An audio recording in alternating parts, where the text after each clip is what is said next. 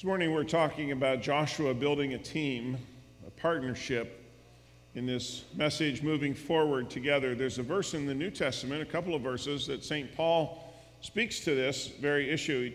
He says, "Every time I think of you, I give thanks to my God.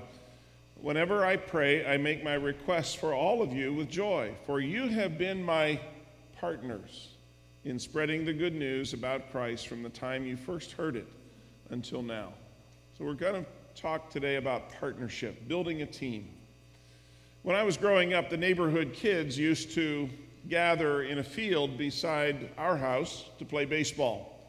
It always started with the best two players choosing sides. You know how the drill goes. You know, one player makes his selection and then the other, and back and forth it went until all were chosen and the teams were formed. This same process is lived out in gym classes and other things throughout our lifetime, isn't it? During those years, I learned something about picking teams, and that is that selections weren't always made on athletic performance. Often there were politics involved. You know, one kid was a favorite pick because his parents owned a pool that a lot of the kids would hang out at later. Another would get picked early on because his parent was an important member of the community or whatever. Outside factors sometimes affected who made the team and who didn't, or in what order. Despite that fact, I remain convinced that the greatest accomplishments for the kingdom of God are always going to be team efforts. Making a God-given vision a reality is rarely something that happens alone. While individual efforts in some things are admirable, God has placed us together in the body of Christ for a reason. And we can't function without each other. We work best as a team. Joshua has come to understand that one chapter of Israel's history is now closing, and God has chosen to do a new work through him. He has glimpsed the promised land that God is determined to give to his people. He has been challenged by God himself to be strong, to be courageous. We talked about this last week. Now it's time to develop a team of people who will initiate God's plan for his people. A closer look reveals that Joshua understood the critical dimensions of team recruitment, and he also understood how indispensable the issue of promise was to the team that would initiate this new movement of God. Experience tells us that God reveals his promises and plans in different ways to us. For some, it's through meditation in God's word and prayer that there's a sense of hearing from God. Not an audible voice, but an internal conviction that helps us to sense where God is leading us. And this is how Joshua received his direction from God, just as Moses had in many cases. At other times, God reveals his plans through another person. And this is often how a lot of us come to be part of a movement of God. A leader like Joshua senses a direction from God and shares that direction with other people. And then those people must determine if they believe the vision and decide whether they want to be a part of it. So I want to look together for a few moments this morning at the process by which a leader shares their vision and people around them determine whether they're going to respond to that. The first part of the process that we learn through this story in Joshua is waiting. Joshua orders the officers to go through the camp to tell the people that 3 days from now, you're going to cross the Jordan River and enter the land that God has promised. Why 3 days? Well, there may be some practical explanations. Maybe that's the time required for them to pack up the camp and get moving. You know, perhaps it was allowing time for the spies that Joshua had sent out to come back and complete their mission. But I think that maybe he just needed to give the people some time to get used to the idea. You know, it's this waiting period. Their leader has told them that he believes God is leading them to move ahead and to conquer this new land. Now it's time for the reality of what lies ahead to sink in. It's a time for them to decide whether they're going to own the vision, whether they're going to be part of it. It's time to weigh the cost and test their willingness to pay the price in order to have God's very best. I found this principle of waiting to be helpful when recruiting leaders. You know, most of the time I try to give people an opportunity to prayerfully consider their decision and their involvement and then get back to them in a few days. It's important for us to wait on God in prayer. Joshua announced confidently where God was leading them, and I'm sure there were some people who wondered if he'd really heard from God, or maybe just had a weird dream. Maybe there were some people who left the camp, who packed up and left because they didn't want to cross the Jordan River. But the majority, it seems, concluded that this was a mission from God and they wanted to be part of it. It was not just a promise given to Joshua, it had been a promise given to them as well. And this was the land that God was giving them for their very own. I remember when we built this part of our building here in 1993-94, during the planning process, going into debt, $1.2 million seemed way beyond what most of us could even imagine, especially for a congregation that then was less than about 300 people. And I remember a couple of families who, instead of supporting the decision to go forward, as most folks did, decided to leave and to go worship elsewhere because they didn't agree with the direction that we sensed God was leading us, and they chose not to support where we were going. And that was painful for me. But I had to focus on the majority for whom God deepened their conviction about our future, and they became part of his plan and made this vision a reality that we know today. You see, when you share your vision with people, you have to give them time to adjust. It isn't lost time. It may be the most valuable investment of time that you'll ever make. Waiting is hard, but believing while waiting is harder still, and often necessary for God to do his work in that time. The second part of the process is communicating. Joshua also ordered his leaders to go through the camp and communicate God's promises to the people. Go through the camp and tell the people, he said, what they need to do in order to prepare to receive God's promised land. This process of communication is probably the most efficient way to spread the word about what's happening, but it also serves to broaden the leadership base. And that was true for Joshua. Most importantly, every time leaders communicate what God's going to do, they come to own it. People come to own it and understand that plan a little better. Because why? We learn as we listen.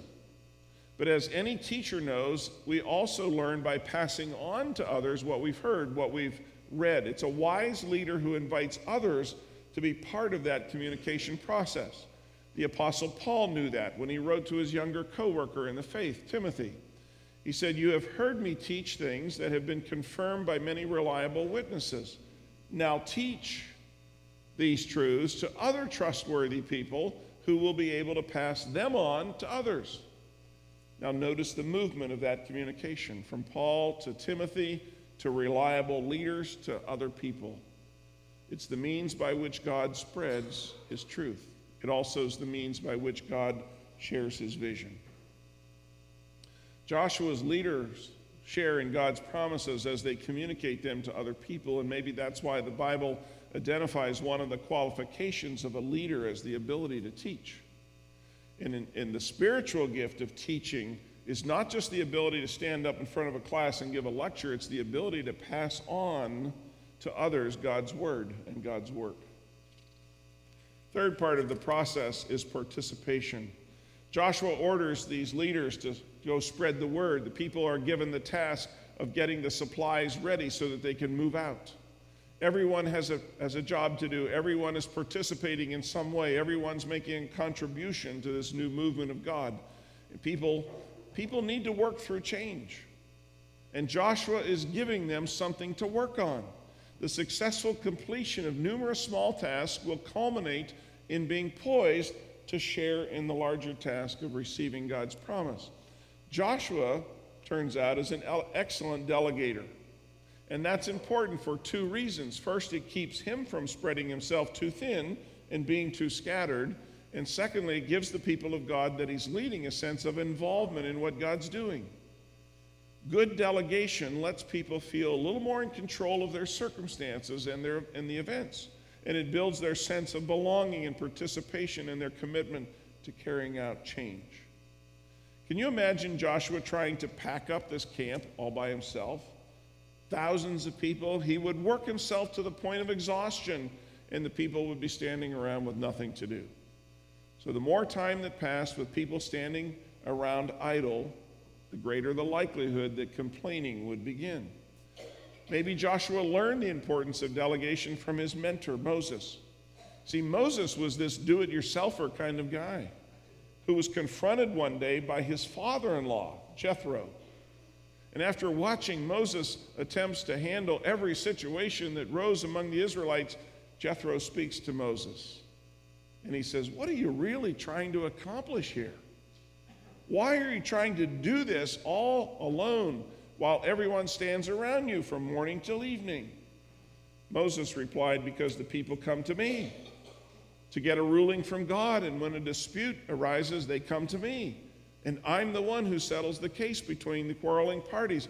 I inform the people of God's decrees and give them his instructions." And I love Jethro's response. "This is not good. This is not good, Moses. You're going to wear yourself out, and the people too. This job is too heavy a burden for you to handle all by yourself." You see, Moses was worn out, and the people were exhausted and frustrated because Moses could only be in one place at one time. And yet, this is the way that many of us operate as leaders. It's the way many churches operate. I know so many churches where the pastor's trying to do it all while people watch from the sidelines. And then they complain because the pastor's not readily available to them. Or a few leaders in the church are exhausted because they're tackling every task, great and small, and that sets this atmosphere that is conducive for burnout for the few and rust out for the rest of them. Creating an environment of shared ownership of the vision and shared leadership in the task involves people in the opportunity, gives them the opportunity to contribute. Not everyone will be a leader who can go out and spread the word. Some are gifted in helping to get things accomplished, but getting a job done carries its own sense of reward. Achieving a task, especially a tough one, warms the heart, feeds the spirit, and it breeds commitment. Years ago, I came across a formula that says dissatisfaction with the way things are, and a vision for how they can be, and some first steps to make that vision a reality must be greater than the natural resistance that people have to change. Now, let me say that again. Dissatisfaction with the way things are, a vision for what they could be, and some first steps to make that vision a reality. Those three things together have to be greater than the natural resistance of people to change. And if any of those three components are missing, people will resist change. Joshua helps them to overcome the resistance to change and become part of the movement of God by giving them some practical, attainable steps to get them involved in doing what God's calling them to do. And I think we can learn from him. Joshua is careful not to build this movement around himself or the promises that he can make them. He leads people to share in the promises of God. In 3 days, he says, you're going to cross the Jordan River and take possession of the land the Lord your God is giving you. To make it perfectly clear, he repeats that twice in nearly identical words because he's building the team that's going to share in the promise of God. Here's the next part of the process. A team of people. You need to build a team of people that keeps its promises. Joshua next turns his attention to another problem that has surfaced involving two of the tribes of Israel. There's 12 tribes of Israel in all. 10 are on board, ready to go, cross the Jordan River. There's 2 that are wanting to hang back because years before this, they have made a special arrangement with Moses. And these tribes decided they really wanted to settle on the east side of the Jordan River because they felt the land was suitable for their large herds and flocks. Moses felt that that would really divide the people of Israel and make it impossible for them to conquer this promised land if they weren't all united. But these folks said, they swore to Moses that when times got tough, they would leave their families and their flocks, they would cross the Jordan River, and they would help the other 10 tribes to claim their inheritance and then return home. Moses finally bought it. He agreed to this plan.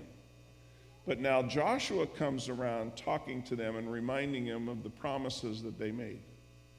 They could have offered some excuses that are pretty common in today's society. They could have said, you know what, Joshua, so much time has passed. Things have changed since we made that deal with Moses. You know, our herds have grown, our families have changed, we have all that we want right here. We've got our land. We don't really want to go fight with you. We don't need to cross over the Jordan River. There are too many sacrifices that would entail. We'll miss time with our families. We'll miss time taking care of our flocks and herds. And most of all, we'll risk our own lives in battle. I think we're just going to stay here. Today, some of those same kind of excuses sound a little like, you know, I don't need to keep my promise to the company. I got my bonus. I got what I wanted. I don't feel obligated to them anymore. I didn't count on having to sacrifice to be a member of the church. I've changed my mind about wanting to be involved. I firmly believe that God builds his church through people who keep their promises. If Joshua is going to share the vision with these people, he wants to know that they are people he can count on. He wants to fight the coming battle side by side with people who will keep their word, not those who will exit at the first sign of difficulty. One note of caution. We've all been disappointed by people who don't keep their word, haven't we? It can be disillusioning to discover the person that you thought was a spiritual giant is no more than a hypocrite. But don't let your disappointment with one person taint your perspective of all people. God's movements are built on trust, and trust involves risk. The risk that someone will disappoint you along the way. Many people have concluded that they will never trust again, so they hide their hearts and their vision behind walls that they build to protect themselves. Joshua has experienced some of those disappointments. Remember, after he was on an earlier spy mission commissioned by Moses with people he thought he could trust to come back and support a unanimous decision to move ahead. He knows what it's like to have people reject his perspective because he ended up being in a minority position in a decision that would dramatically affect the future of God's people. And yet he continues to seek out people who would keep their promises. And it's worth noting that both Joshua and Moses realized that it would take every fighting man in Israel to claim the land that God was about to give them. Their vision was big enough to claim this land, and it was going to take a majority, and a majority of the people would not be able to do it. It would require the whole team. The body of Christ needs everybody functioning properly together to do what God's called us to do. A church cannot afford the luxury of spectators. We need everyone's prayers. We need everyone's spiritual gifts. We need everyone's presence. We need everyone's financial stewardship to make it work. And if the day comes when our vision has shrunk to the point that we don't need everybody, it's time that we pray for God to enlarge our vision. The final two verses of Joshua 1 is a declaration of allegiance. The men of Israel promised to follow Joshua until the victory is completely won, and if anyone fails to keep that promise, the penalty they set is death. The penalty is death. That's a strong promise. Imagine signing a contract for a loan, and you start falling behind in your payments, and the result is not the usual, added interest, but the threat of death. You might think twice before defaulting on that loan, wouldn't you? Now, I'm not suggesting that the Israelites' pledge of obedience unto death should provide a pattern for us in all the promises that we make. It does, however, strongly tell us that their commitment to doing whatever it takes to lay hold of the future vision that God has given them is what they're willing to do. It also gives evidence of their willingness to submit to Joshua's authority and to his leadership. In the book, In the Making of a Leader, there's a statement that says leaders who have trouble submitting to authority will usually have trouble exercising authority, especially spiritual authority. See, many people are attracted to leadership because they think there's a power, there's prestige there. but this attraction is often based on a proud spirit, and the Bible is constantly in opposition to a proud spirit. James 4:6 says, God opposes the proud, but gives grace to the humble. Spiritual authority doesn't come by grabbing power, but through a willingness to be a servant. And servanthood begins as we submit ourselves to God. Spiritual authority is built on a foundation of humility and a willingness to follow wherever God leads. Their Pledge of Allegiance included more than a commitment to follow. It contained words of encouragement. And those words were, be strong, Joshua. Be courageous. Those words were first given to Joshua by his mentor Moses. They were communicated directly from God, and now they're coming from the people themselves, encouraging Joshua's leadership. Be strong and be courageous. You would think that Joshua would certainly be getting that message by now, wouldn't you? Sometimes leaders, though, are surprised by a wide variety of reactions to people to their vision. Some naively assume that if a vision is from God, the people are going to hear it and present themselves positively and go along with everything. And over the years, I've noticed that there are 5 different types of people who respond to a leader's vision. First type I call refreshers. These are people who inspire you to dream great dreams and attempt great things for God. They encourage you and they invest themselves to the extent that they inspire and reach and want you to reach higher than you might otherwise reach. The refreshers. Then there's the refiners. These are people that help you to sharpen and clarify your vision. And this may be through constructive criticism. It may be through their ability to ask the right questions, but they're eager to receive the vision. The third group is the reflectors. These are people who simply reflect your vision and your energy. They don't create any energy all by themselves, and neither do they detract from the momentum of the vision.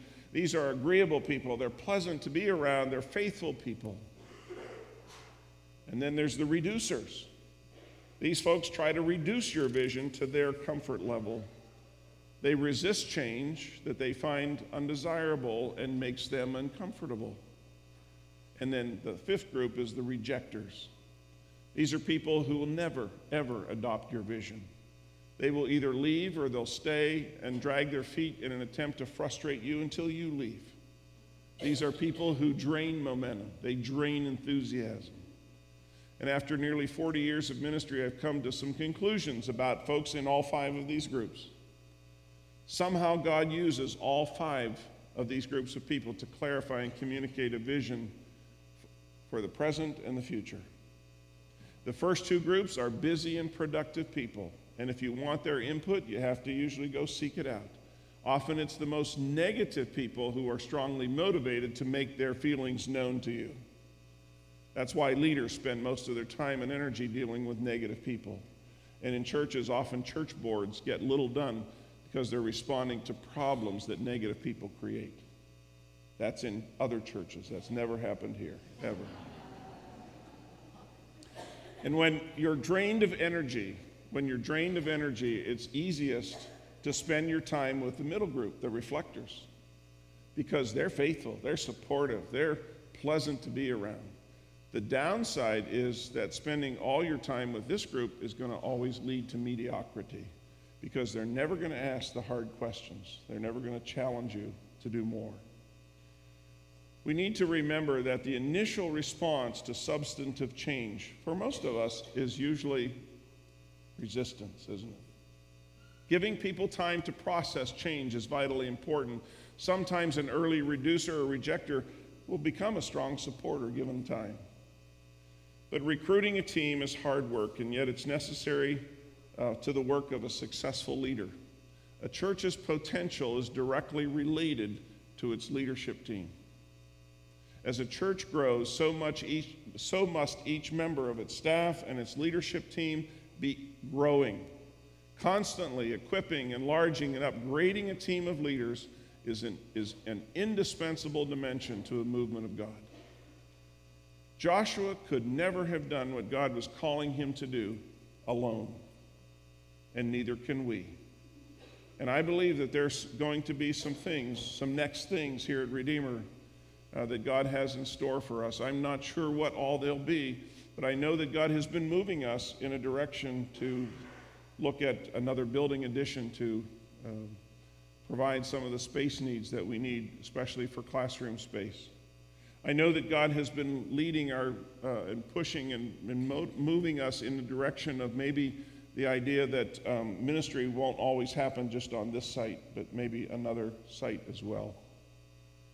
But whatever it is, whatever God has next for us, I am convinced of this, that we must be working together to make it happen. And God is building the team through people like you and me. Let's pray. Father, we know that we worship a God of promise, whose saving grace brought a people from captivity into a land that provided for them, and this same God still leads us from places of captivity into a life of peace and forgiveness and hope. Your promises endure forever, and God, we believe your promises will be fulfilled. So teach us how to work together with you so that your will shall be done on this earth as it is in heaven. And we pray it in Jesus' name.